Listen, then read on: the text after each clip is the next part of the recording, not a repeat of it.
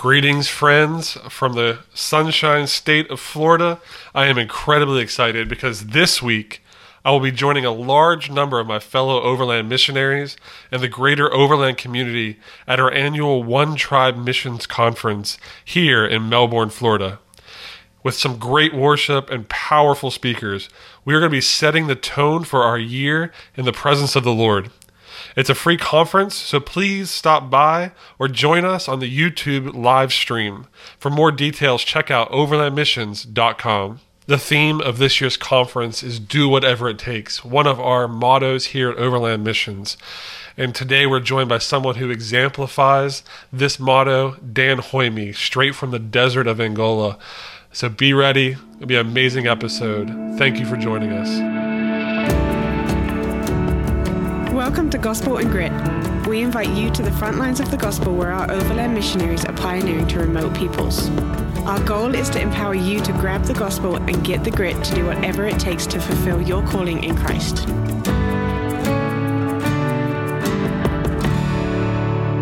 Well, we have Dan Hoyme with us this morning. Welcome, Dan. How you doing, buddy? Doing great, thanks. Awesome. Good to be here. Man of many words, Dan Hoyme.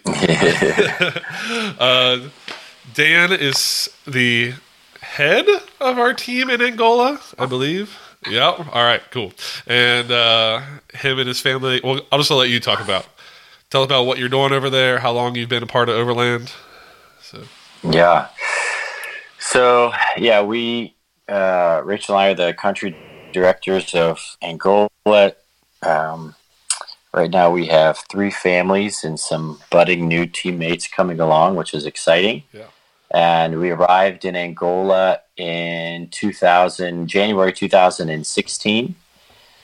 Rachel and I actually committed to come to Angola in 2009 when we were living in Zambia. And then it took us about 7 years to actually get here between a graduate degree as a nurse practitioner and language study and fundraising and visa waiting. I joined Overland Missions in 2003 and have, I think, filled almost every role within the organization at some point. But we're very excited to be here in Angola and just excited what God's doing. Awesome. Yeah, Dan and they've been veterans with us. I'm pretty sure you helped develop the AMT program, right? Yes, yeah. I was the first director of it. It started in 2007. And so I was the director of it from 2007 to halfway through 2010. Awesome. So as a veteran staff, I would love to hear your insight about our little slogan. So those of you who don't know, we have a slogan, any road, any load, any time. Dan, I would love for your insight on why we chose that and what that means to you and your mission. Yeah. Any road, any load, any time.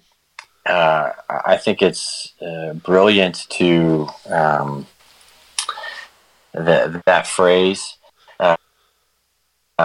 Obviously, Philip chose the phrase, and I'll probably get the story wrong as to why he chose it. But I think he actually saw it on the back of a truck in Malawi or something like that. It was a trucking company.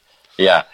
So, but kind of a more recent phrase we've been throwing around the last couple of years is "do whatever it takes." Yeah.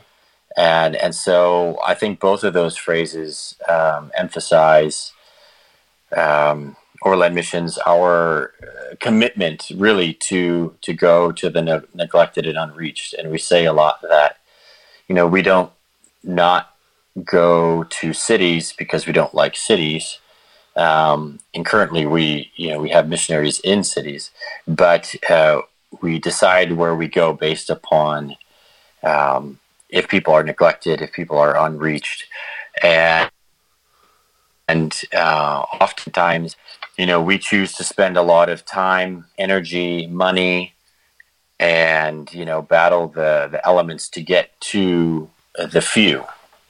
And certainly that's our situation here in Angola. And but generally, if you were to populate a map around the world of concentration of missionaries and where they are on the earth, probably the big cities, you'd find about 95% of them. And then the more remote areas, they're just not there. So what does that look like? You talked about what the Angola situation is. Can you explain a little bit about your current mission over there? Yeah. So currently we're mostly reaching out to the Mukubal tribe, which is a very fiercely traditional tribe, and they've chosen to stay separated from the normal Angolan culture. They dress traditionally, but uniquely, the Mukubal aren't the only tribe, even in southwest Angola, that fit that description. There's about 3 or 4 of them, and some of them we didn't even know about before we got here. We only learned, as we started reaching out into the villages, and as these different tribes were coming through and just passing through some of the Mukubal tribes, and. But yeah, so we live in a small city, but then we take our vehicles in caravans to camp amongst the villages, and it's a very, very remote setting with people who you ask them had they heard of Jesus, and no, who they think he's some guy living today. So you might have some people back here in podcast land who are hearing about the things that Overland's doing, people like yourself, and they really would love to do something like that. But they're looking at their family, they have small children. Can you tell about your family situation and what it looks like to be a missionary with a family working in these remote areas? Yeah, it's a good question, because when Rachel and I committed to come to Angola in 2009, we did not have children. So when we got here, we had 2 children, and now we have 4 children. And so I would say the mission is the same, but just logistically, there's more things to consider. I think it's more money. We had to buy a bigger caravan that sleeps 6. We had a vehicle that we had to custom fit some seats in to fit everybody in, because we're carrying translators and stuff as well. So, all of our families currently here in Angola all have kids, and so I think it's very manageable, very doable, and but it's you have to be on top of things like illnesses that are easy for kids to get in these type of environments, and it's certainly not impossible. It can seem very daunting, especially to a first world mindset where you hear about all the terrible diseases that you can catch in third world places and stuff. But mostly you can buy medicines where you need to, and usually find fairly good medical advice, where you are and that sort of thing. So one of the things I've heard you talk about as we were planning for this podcast was empowering the individual missionary, not so much micromanaging.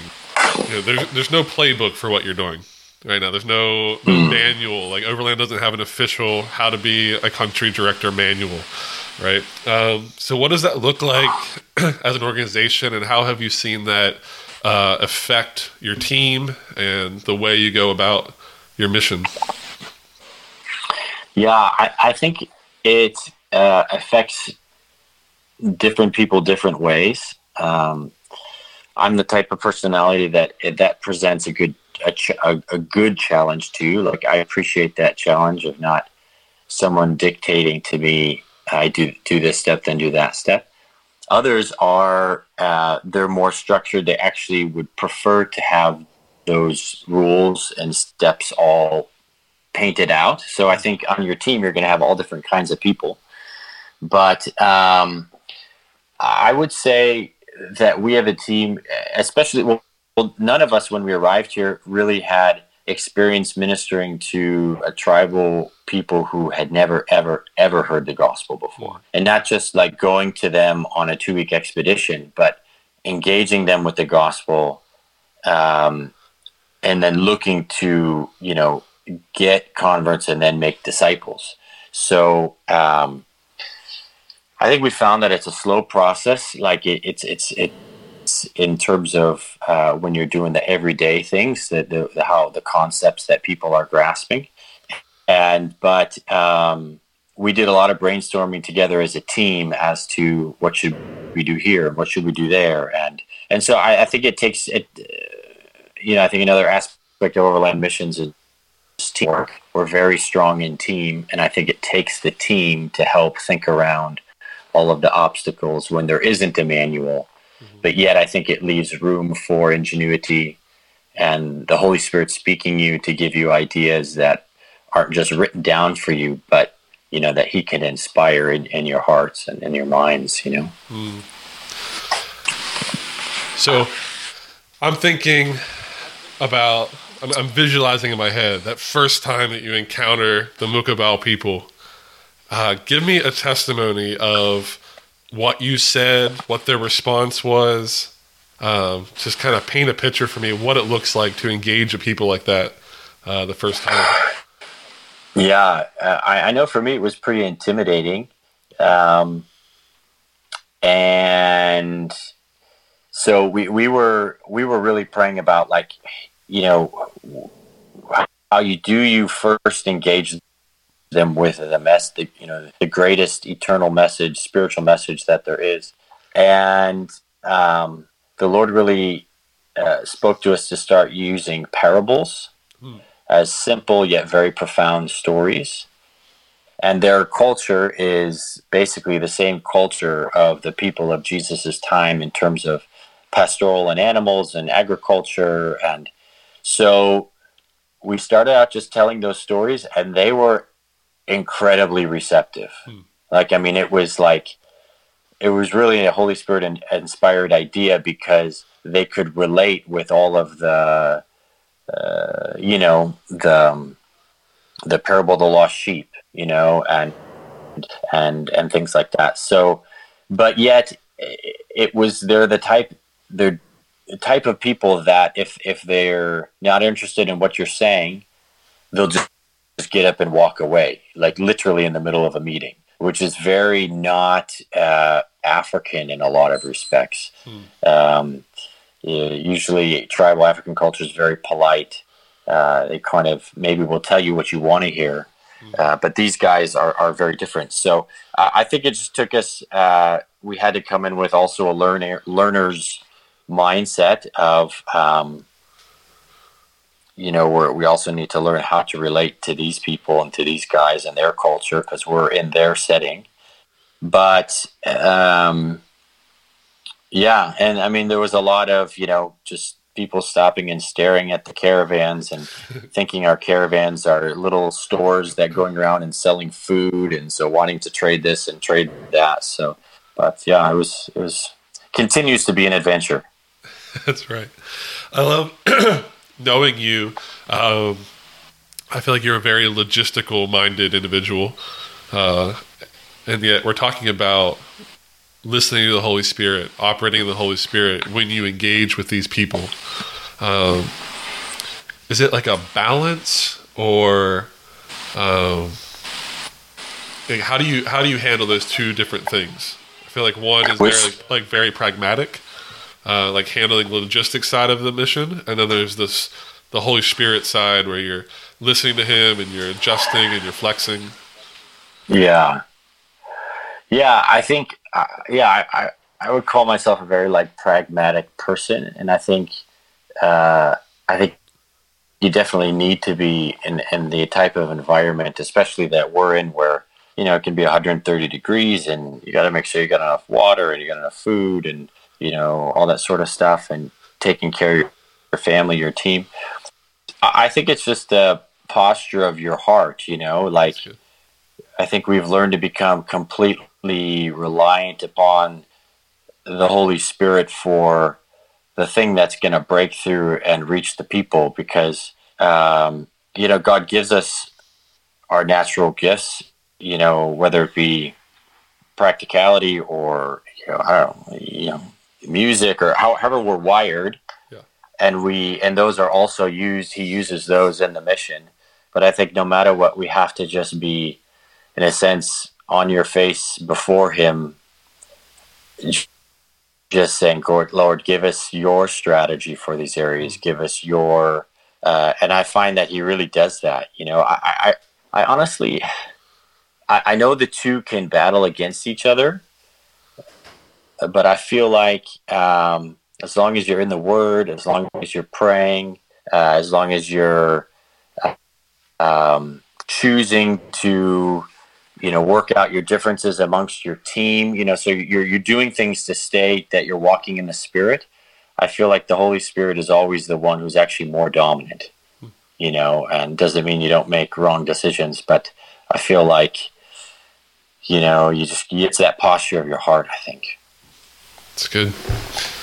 That's good. All right. So you've been in for 15 plus years serving the mission with Overland Missions. So if you were to look back at yourself in 2002, 2003, feeling the call to missions, give some sage advice to that individual. What would you tell that individual? Yeah, just do it. I graduated university. I had a civil engineering degree, and I had been on 2 summer mission trips with Overland Missions, and it was mostly just like you just kind of have to jump in with both feet and all your arms and toes and everything, and I actually remember my very first assignment with Overland Missions was leading a team in the Amazon in 2003 for the summer. And it was just like, I felt like the Lord also threw me in the deep end on purpose. Like, I arrived and I actually had forgotten all of my money. And so I had no money to rent a boat or to buy food, and the team was coming in a week. And so, and I didn't actually know where I was staying in the city where I landed, and it was like 9 p.m. at night. And anyways, like, I feel like the Lord will force you into those situations where it is very intimidating, but it's where you can see him move on your behalf. And as he begins to do that for you, I think he begins to show you, listen, I'm with you this whole way. It actually is much less dependent on you than you think. And although he does require our mouths and cooperation and that sort of thing, but you just got to do it. You don't, to get advice from your mentors, and don't walk into something, in a sense, like Jesus said, without counting the cost. I think sometimes, especially Pentecostals, can just run into things and they don't count the cost. They don't think through it. They just figure the Lord's going to do everything. Yeah. But we do have a role, but at the same time, there has to be that radical faith that just jumps in, and trusts God to where you finish to make up the lack, I love it. The will of God, I think, is something that a lot of people weigh extremely heavy. What is the will of God for my life? And as someone who's been recruiting a lot for the last few years, I always tell people it's harder to make a case not to go biblically. And I affirm the sage advice you would give to your former self. Just do it. Just go and see what happens. I think just that running after God, he's always going to be there to guide your steps. But when you're just sitting doing nothing, it's hard for him to guide you necessarily. To give an example from physics, you have what's called static friction and moving friction.